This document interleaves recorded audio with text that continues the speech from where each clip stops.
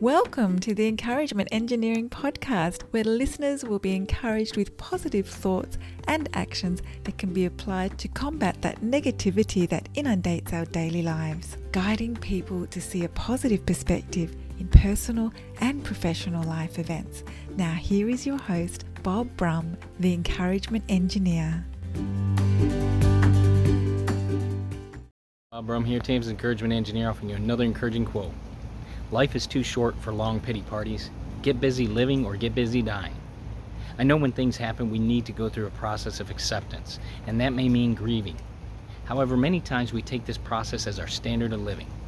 We do not need to live our life in pity of what we could have, should have, or would have.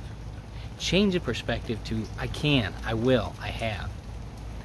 Our opportunities in life far outweigh the hardships. Knowing we have many opportunities in life often allows us a positive perspective for life. If you're part of a group, company, organization, you'd like some help to see the value of a positive perspective and positive action in your life, I'd love to help. Feel free to contact me at my website at bobbrumspeaks.com, or I encourage you to subscribe to my podcast, the Encouragement Engineering Podcast, played wherever you listen to podcasts. And I hope you have a great day.